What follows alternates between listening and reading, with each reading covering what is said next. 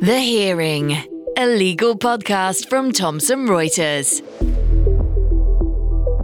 We waited at court for child services to turn up and quite literally ripped the baby away from Frida, who, despite me doing my best to explain to her that the baby will be safe and, hopefully she'll be reunited in the next few days, it must have been just pure terror of not knowing what was going to happen to her baby. Welcome listeners to another episode of the Hearing podcast. It's Yasmin here and it's great to have your company. My next guest is Fiona Rutherford, and Fiona is the CEO of Justice. Now, Justice are a cross-party law reform and human rights organisation based in the UK. And we talked about what's Justice's purpose. We talked about the recent landmark report that they've published, the recommendations, the findings of that report, but we also really got behind what motivates Fiona, what drives her, what is her definition of justice, how does that inform her leadership at Justice, what legacy does she hope to leave at Justice as well. The Hearing. Fiona Rutherford, welcome to the Hearing podcast. It's great to have your company. How are you today? I'm very well, Yasmin. A pleasure to be here. Really delighted to have you. So, Fiona, you are the CEO of Justice. So my first question to you before we get into your background and how you came to be the CEO is, what exactly is Justice for our listeners? So Justice is a law reform and human rights charity, and we work to build a fair, accessible justice system that respects the rights of all. Pretty straightforward, but a huge scope as part of that purpose. And what we do is we research and gather together. We distill insights from a wide range of experts to find realistic solutions to the most urgent legal issues of the day. All our work is based on evidence. It's based on expertise, with a real focus on practical solutions.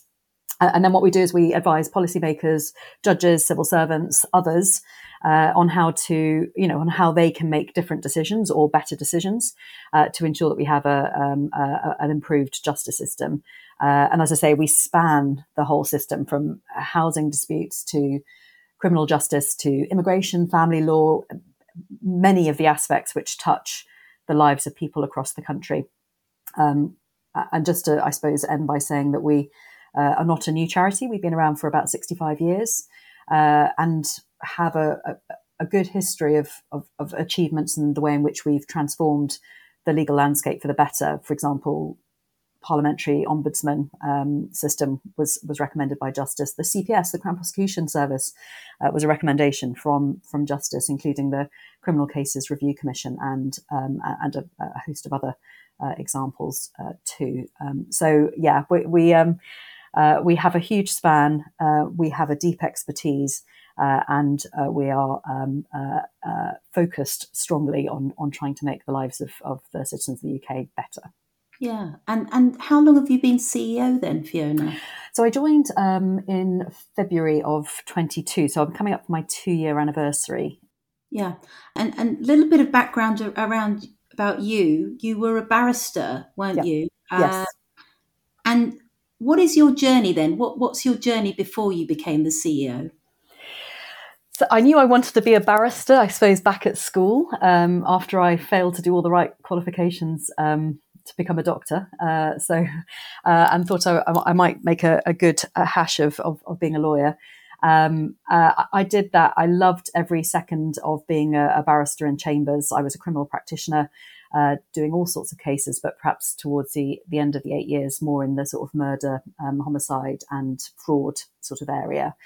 But I sort of got to the point where I wasn't sure I wanted to be a judge, and I wasn't sure I was going to be able to be a silk, a KC or QC as it was then. But I kind of knew I wanted to do something more. I didn't know how to articulate that or really what that meant at the time. So I joined the Crown Prosecution Service as an advocate, but quickly got involved in and learning about leadership and about strategy and politics. And from there, moved to HMCTS, had a huge learning curve. An example of that might be in the first 3 weeks, I was asked to deputise for the Chief Executive Officer for a meeting with the Lord Chancellor, who was Michael Gove at the time. I'd never met a minister before in my life. And I was about 3 rungs below the chief exec. But because I was a criminal practitioner and because the meeting was on the criminal justice system, I was felt best to be the person leading that meeting with Michael Gove.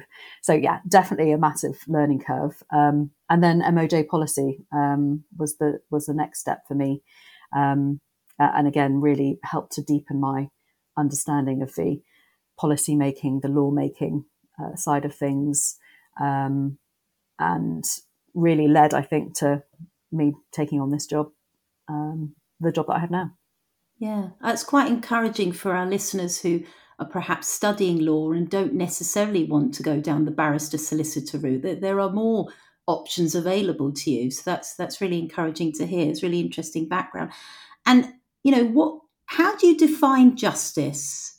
I mean, how do you believe it's most effectively administered? Justice, for me, embodies the principle of fairness, which has been a real sort of thread personally for me, and I know for many of the people that I work with. I think it often encompasses the idea of treating individuals or groups equitably, impartially, based on ethical standards or laws or societal norms. So I think that's what justice means for me.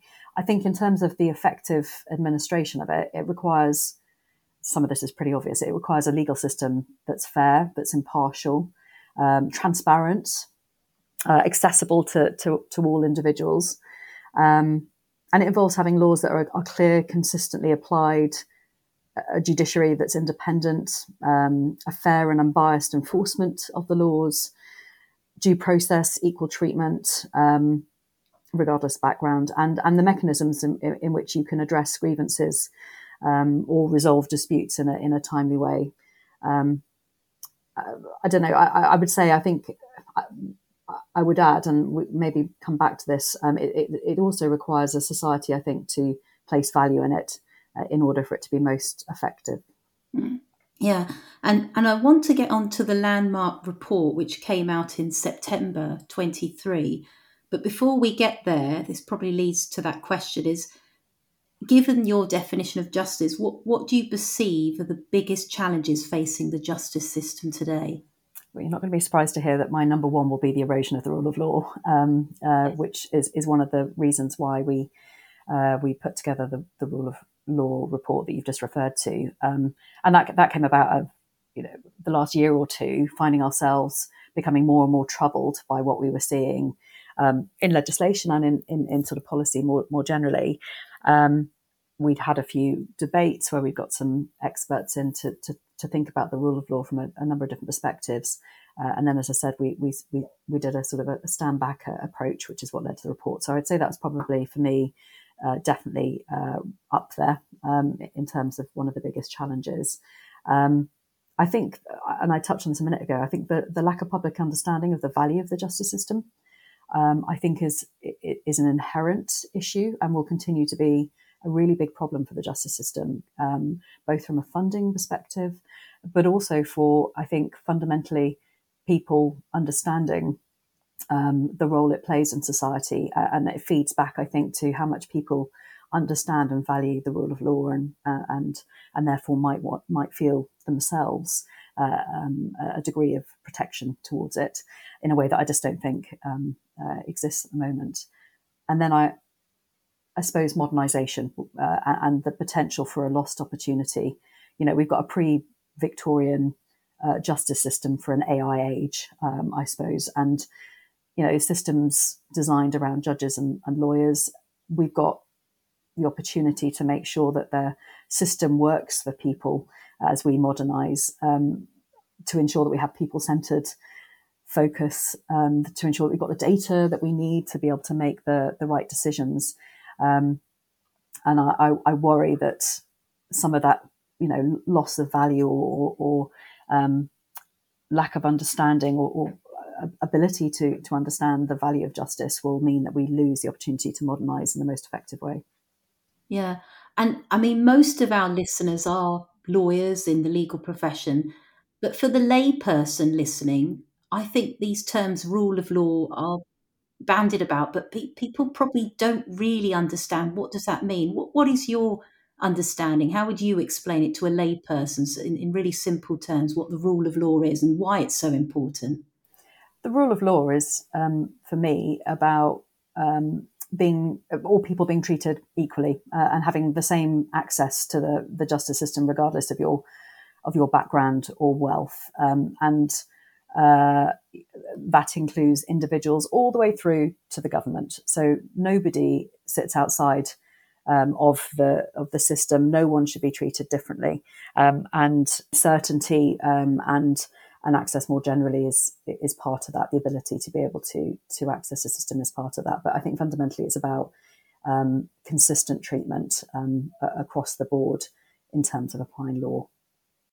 Yeah, and we've got a global audience actually, not just based in the UK. But do you see your concern about the rule of law being eroded? Do you see this not just in the UK, but you see this elsewhere as well in other countries? Yeah, I mean, is Justice's remit just UK based? It's not looking globally, is it? we are UK based, absolutely, but we're also the UK branch for the International Commission of Jurists. So we do have a link into the rest of the world. We also, we cite the World Justice Report, for example, the World Justice Project report, which gives an index on the rule of law as part of the report that we recently launched, and that does a comparator against set criteria and has been doing it for a number of years now. Which ends in an index of countries and basically where you're ranked. And the UK has been consistently going down the rankings, which in itself is troubling. But it's fair to say that there are others that are perhaps surprising across the globe that you wouldn't expect to be seeing going down the rankings, or perhaps less surprising. I mean, countries like Hungary and Turkey have seen a drop in their rankings. But yeah, I mean, it's a problem not just as you say on a sort of a global scale, but equally the impact globally on our reputation internationally by virtue of what we are doing internally with regards to eroding the rule of law. And if we're not worried about some of the other things like access to justice and all the rest of it, on an economic case alone, on a international reputation alone, those things should be sufficient to warrant concern, enough concern within government across other decision makers to really think carefully before they continue down the route that it feels that we're very much firmly on. Yeah, and let's get into that landmark report. Why did you feel this report needed to be compiled? I mean, I guess you've given some of the reasons, your concerns, but also what were some of those findings and recommendations to give our audience, our listeners, a bit of a flavour about the report, its purpose, and some recommendations and findings? Yeah, I mean, as I say, we were spending a lot more time over the last couple of years working on legislation because there has been a real sort of growth industry of justice-related legislation. And so justice was finding itself working more and more on these bills. And we became more and more concerned that if you just stood back a little bit, we didn't really have an understanding or didn't feel there had been a proper analysis of the overarching impact on the rule of law and indeed rights, our rights. And so that was, I think, our driver behind wanting to do that analysis. And so we looked at a range of different pieces of legislation to try and understand that cumulative impact. So we looked at the Public Order Act, we looked at the Illegal Migration Act, the Real Act, the Elections Act. I mean, there was a range of legislation over the last couple of years. Each one viewed in isolation doesn't amount to wholesale negation of the rule of law, but taken together, we found that it created a picture suggesting that the rule of law has been incrementally undermined on multiple fronts. What we've said in the report is that it's not the rule of law isn't an idealistic or an abstract concept. It has real consequences for the general public, and it's the notion that all are equal before the law, as I said earlier, both individuals and the state that I think is not as well understood as it should be, and that includes within the sort of across legislators as much as it does within the executive. And the report finds that we believe we're reaching a tipping point, and we've been determined to try and highlight a route back. And as I said earlier, we try to look for practical solutions to the problems that we find. So we've offered 20 recommendations as part of that report, perhaps a range of recommendations, some of which are less controversial, perhaps less hard to implement, which would be, for example, for the executive to stop verbally attacking the legal profession and the judiciary, whether it's in Parliament or in other places, all the way through to repealing legislation such as the Public Order Act 2023, such as the Illegal Migration Act, and then lots of other recommendations in between, particularly around how the role of Parliament in scrutinising, the role of understanding the impact of legislation before you introduce it, the need to ensure for certainty, so don't give what we describe as Henry VIII powers, these sweeping powers to the executive that then is able to be interpreted and changed in secondary legislation, which of course is much easier to do and much less scrutinised in itself as part of the process of creating secondary legislation. So it's a really big report. For those people that don't have the opportunity to read all of the chapters, it has a great executive summary, and we summarise all of the recommendations at the end as well. And of course, you can dive into the chapters that you're particularly interested in. But I think this is going to be the start of it, Yasmin. I think that we've got other work planned over the next 12 months to build on this, including a Law for Lawmakers update. We produced a guide for legislators a few years ago. There's going to be an opportunity with new members of Parliament, inevitably, with the coming election. There's an opportunity to try and induct those legislators who are perhaps less familiar with lawmaking, with the sort of fundamentals that are set out in that Law for Lawmakers. So we're going to update that and provide training if needed, which I suspect it might be. And then we've got some other examples. Yeah, lots of work to do. Yeah. The hearing. On the outside, you're a lawyer, calm and cool, but inside there's a passion to perform, a drive to be absolutely on your game. You prepare hour after hour, day after day in the pursuit of excellence, relying on superior resources, serious preparation, and total confidence. That's the advantage we give you. Be your best with Thomson Reuters Practical Law. I'm Kim Vanell. Join me every morning for a roundup of what's happening at home and around the world. From the front line in Ukraine. Extraordinary how these people adjust and even laugh when you take cover. To the heart of US politics. When Trump said that he expected to be arrested, it seems like he was trying to get ahead of the story. We bring you everything you need to know in 10 minutes. For your essential daily briefing, follow Reuters World News wherever you get your podcasts. So the report was out in September, but I'm really interested in what's the process now? So who's looking at the report? I'm assuming the recommendations are just guidance. What's the process after this report has been completed? Well, the Law for Lawmakers guide is part of delivering those recommendations. The guide I've just mentioned, but we obviously share it with the obvious decision makers. So it's shared with ministers who we meet with relatively frequently. It's shared with shadow ministers who we also meet with relatively frequently.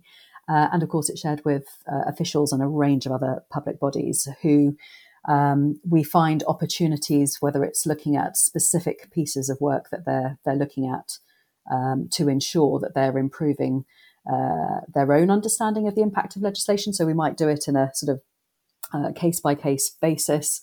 And equally, when we're, as we know, policies are being thought about, we will, as the months go by, we will hopefully build more of an understanding, whether it's in the civil service or whether it's in Parliament of the sorts of things that you really need to think about when you're creating policy or creating legislation. So again, another piece of work that's linked to this will be that we're considering doing is looking at the public sector equality duty, which is a key part of lawmaking, which is where the public should be reassured that the government are thinking about the sorts of impacts that the legislation is going to have on equality. And that's an area that perhaps isn't always given the sort of attention it should be when legislation is being considered and indeed put through Parliament. So that's another example of where we'll try to find practical routes, as you say, to put this sort of to some extent guidance, to some extent sort of more solid recommendations into play. Great, thank you. So I just want to ask probably more of a personal question in that what motivates you, what makes you tick. Can you think of a particular case or situation that really deeply impacted your perspective on justice, maybe when you were a barrister or in your experience?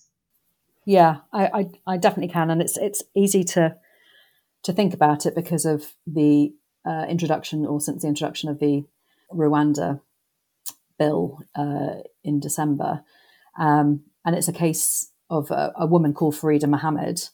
It was a quasi-criminal immigration case, in that it was an immigration-related offence that was prosecuted in the Crown Court. And the legislation setting out the offence was repealed after conviction and sentence appeal was heard at the Court of Appeal, no doubt as a result of the judgment of the concern the court had of the case in question. So I've sort of given away the ending of what happens. But just to tell you a little bit more about Farida, she was a young woman who was fleeing Somalia, where she had been raped and tortured. She'd just about sufficient funds to pay for an airfare to the UK, and she arrived in the country heavily pregnant. She applied for asylum, but was arrested under this now defunct offence, and she was prosecuted. Her first trial, I wasn't actually instructed in by then, but it was vacated because she'd literally given birth, or was in labour, or it was around that time that the trial was set. But her second trial was fixed, quite surprisingly, actually, only 4 months later. So Farida came to court on the first day with her 4-month-old baby. Arrangements had to be made for regular breaks so that she could feed her baby while she was in court. She had to hand her baby over to the only people who were available, which happened to be the immigration officers, who, of course, were the people responsible for prosecuting her. She didn't speak any English, and the interpreter was picked up a number of times during the trial by me or by the judge even, because he there was just periods of silence where he clearly wasn't doing the interpreting. And every day before and after court, the paralegal I was working with and I would pick her up from her hostel with her 2 bin bags of her sole possessions in the world, and of course her baby, and had to get her to and then from court at the end of the day. We didn't know when we dropped her back off at the hostel whether there was going to be a bed for her or her baby. You know, it was such a precarious position she was in. And when the jury convicted her, the judge decided to immediately imprison her to 4 months. And due to the fact that there is no process in place for someone imprisoned at court with a baby to travel together, and indeed no process when on a Friday, which it was a Friday that she got convicted and sentenced, there's no process for anyone to give an immediate consideration or immediate decision as to whether a mother can bring her baby into prison with her, and couldn't be confirmed until Monday. We waited at court for child services to turn up, and quite literally ripped the baby away from Farida, who, despite me doing my best to explain to her that the baby will be safe and, you know, hopefully she'll be reunited with the baby in the next few days, I'm pretty sure, you know, understandably, Farida was really struggling to understand what was going on. And this is the only time I've ever had to compose myself before the court and been close to tears when making submissions. You know, I'm generally able to really sort of separate the two out. And it was also before I'd had children of my own, and knowing what I do now, my empathy for Farida and the importance of, I think, telling the sort of story that I'm telling now, and her terror, it must have been just pure terror of not knowing what was going to happen to her baby, not to mention the practicalities with, you know, how she coped with how she was going to still breastfeed her baby.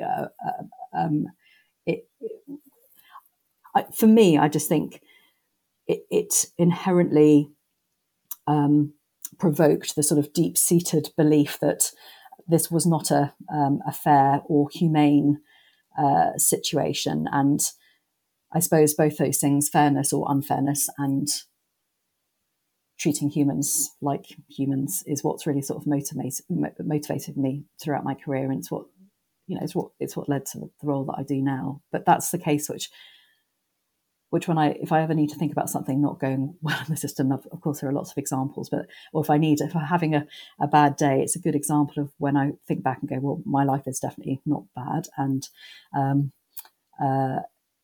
we need to make things better. Gosh, just you telling me that, I've got a chill down my spine. I'm a mother as well, and that's a heartbreaking story. And I can see, even when you're telling it, you're full of emotion. You're going right back to those emotions when it was happening at the time. I think anyone listening to that will have a lot of empathy with that, and it must be very difficult to compose yourself in this situation. This is about human beings and how vulnerable they are. What's happened to? Is it Farida? What's happened to her now? Do you know? Do you get to follow up these cases, or? We appealed sentence and conviction. The sentence was overturned quite quickly. The court heard the conviction appeal separately. It's interestingly, I was prosecuted. The person representing the Crown was Alex Chalk, the now Lord Chancellor, and it was joined together with another case with similar facts and heard by the I think the president of the Queen's Division as it was then. Because they knew they were looking at a point of law, which, as I say, I think is at least partially, if not wholly, what led to the offence being repealed. But in terms of Farida herself, she was never brought to court either on the sentence hearing, the sentence appeal decision, or indeed for the appeal against conviction. So I never saw her again after she left the Crown Court. So I've no idea, but I do think about her. Yeah, I'm sure. Yeah. And I've just finished watching something on iPlayer called Time. Yeah, same. Yes. The first series with Sean Bean, the second one was about women in prisons and the reasons they're in there. And it just reminded me of, some women probably shouldn't be in prison. And they feature a story, don't they, of a young woman who actually gives birth in the prison and all the issues surrounding that. And I urge people to. I mean, I've cried so much watching that, but I think it's a really important piece of work for people to talk about these issues and understand what is going on in prison. So that's what I thought of when you told that story as well. So yeah, I think both of those series are brilliant, and I would also highly endorse others watching them. Yeah, lots of tissues at the ready. Absolutely. I'm a bit of a softie anyway, but I cry at John Lewis adverts. So Fiona, I wanted to also ask you, this is obviously this deeply moves you, this work. I can see that just in the way you're talking to me, and I can see you on screen. That my listeners don't have the benefit of seeing you in person, but I can see this is deeply affects you, and you care passionately about this. What else motivates you to work in this field, and how does that background really inform your leadership at Justice? I think that I mean, stepping back away from sort of those sort of really foundational principles that sort of make me, turn up at work every day, get out of bed in the morning, all that kind of thing. I really enjoy the ability to be able to think at system level, but also think about what the impact on an individual is going to be. And what Justice does, I think, really well is try to understand that sort of bottom up, that sort of perspective of the individual and what the problem is that they are seeing and feeling and going through. And then being able to have the ability to sort of look from a top-down perspective and figure out how at system level or policy level things can be improved. And I suppose this job, and in fairness, my last job at the MOJ as the Director of Access to Justice Policy, both were where I really started to build and hone those skills. So I think that's one thing. I think the other thing is I really enjoy learning and being in a job where I continually not just making a difference, which is really important, but also learning. That's definitely true of this job too. Great. And last question, because we're coming up to time. As CEO, what kind of legacy do you hope to leave at Justice? So, legacy. Looking inwards, I'd like Justice to continue to be the fabulous place, I would say, to work with the great purpose as it does today. Looking outwards, I'd like Justice to be a trusted provider of information. So if you hear or read something from Justice, you know that it's based in evidence with no political or other motivation behind it. And I'd like us to be well known for being an independent and evidence-led researcher and provider of policy and legal solutions to make the legal system fairer, more accessible, and respecting of the rights of all, which is obviously our purpose statement as I've just read it. So I think there's a lot more to do from where we are, which is a good position, but there's a lot more we can do and a lot more impact that we can have. And I'm really excited about trying to achieve that over the coming years. Fantastic. I wish you all the best in your role, Fiona, and thank you for being a really interesting, fascinating guest for us on The Hearing. Thank you very much. Thank you for having me, Yasmin. Pleasure. The Hearing. So I hope you enjoyed the episode as much as I enjoyed having this conversation with Fiona, and please, as ever, provide your feedback, your comments about this episode. Thank you for listening. The Hearing, a legal podcast from Thomson Reuters. To find out more, go to tr.com/The Hearing or subscribe via iTunes, Spotify, or wherever you get your podcasts.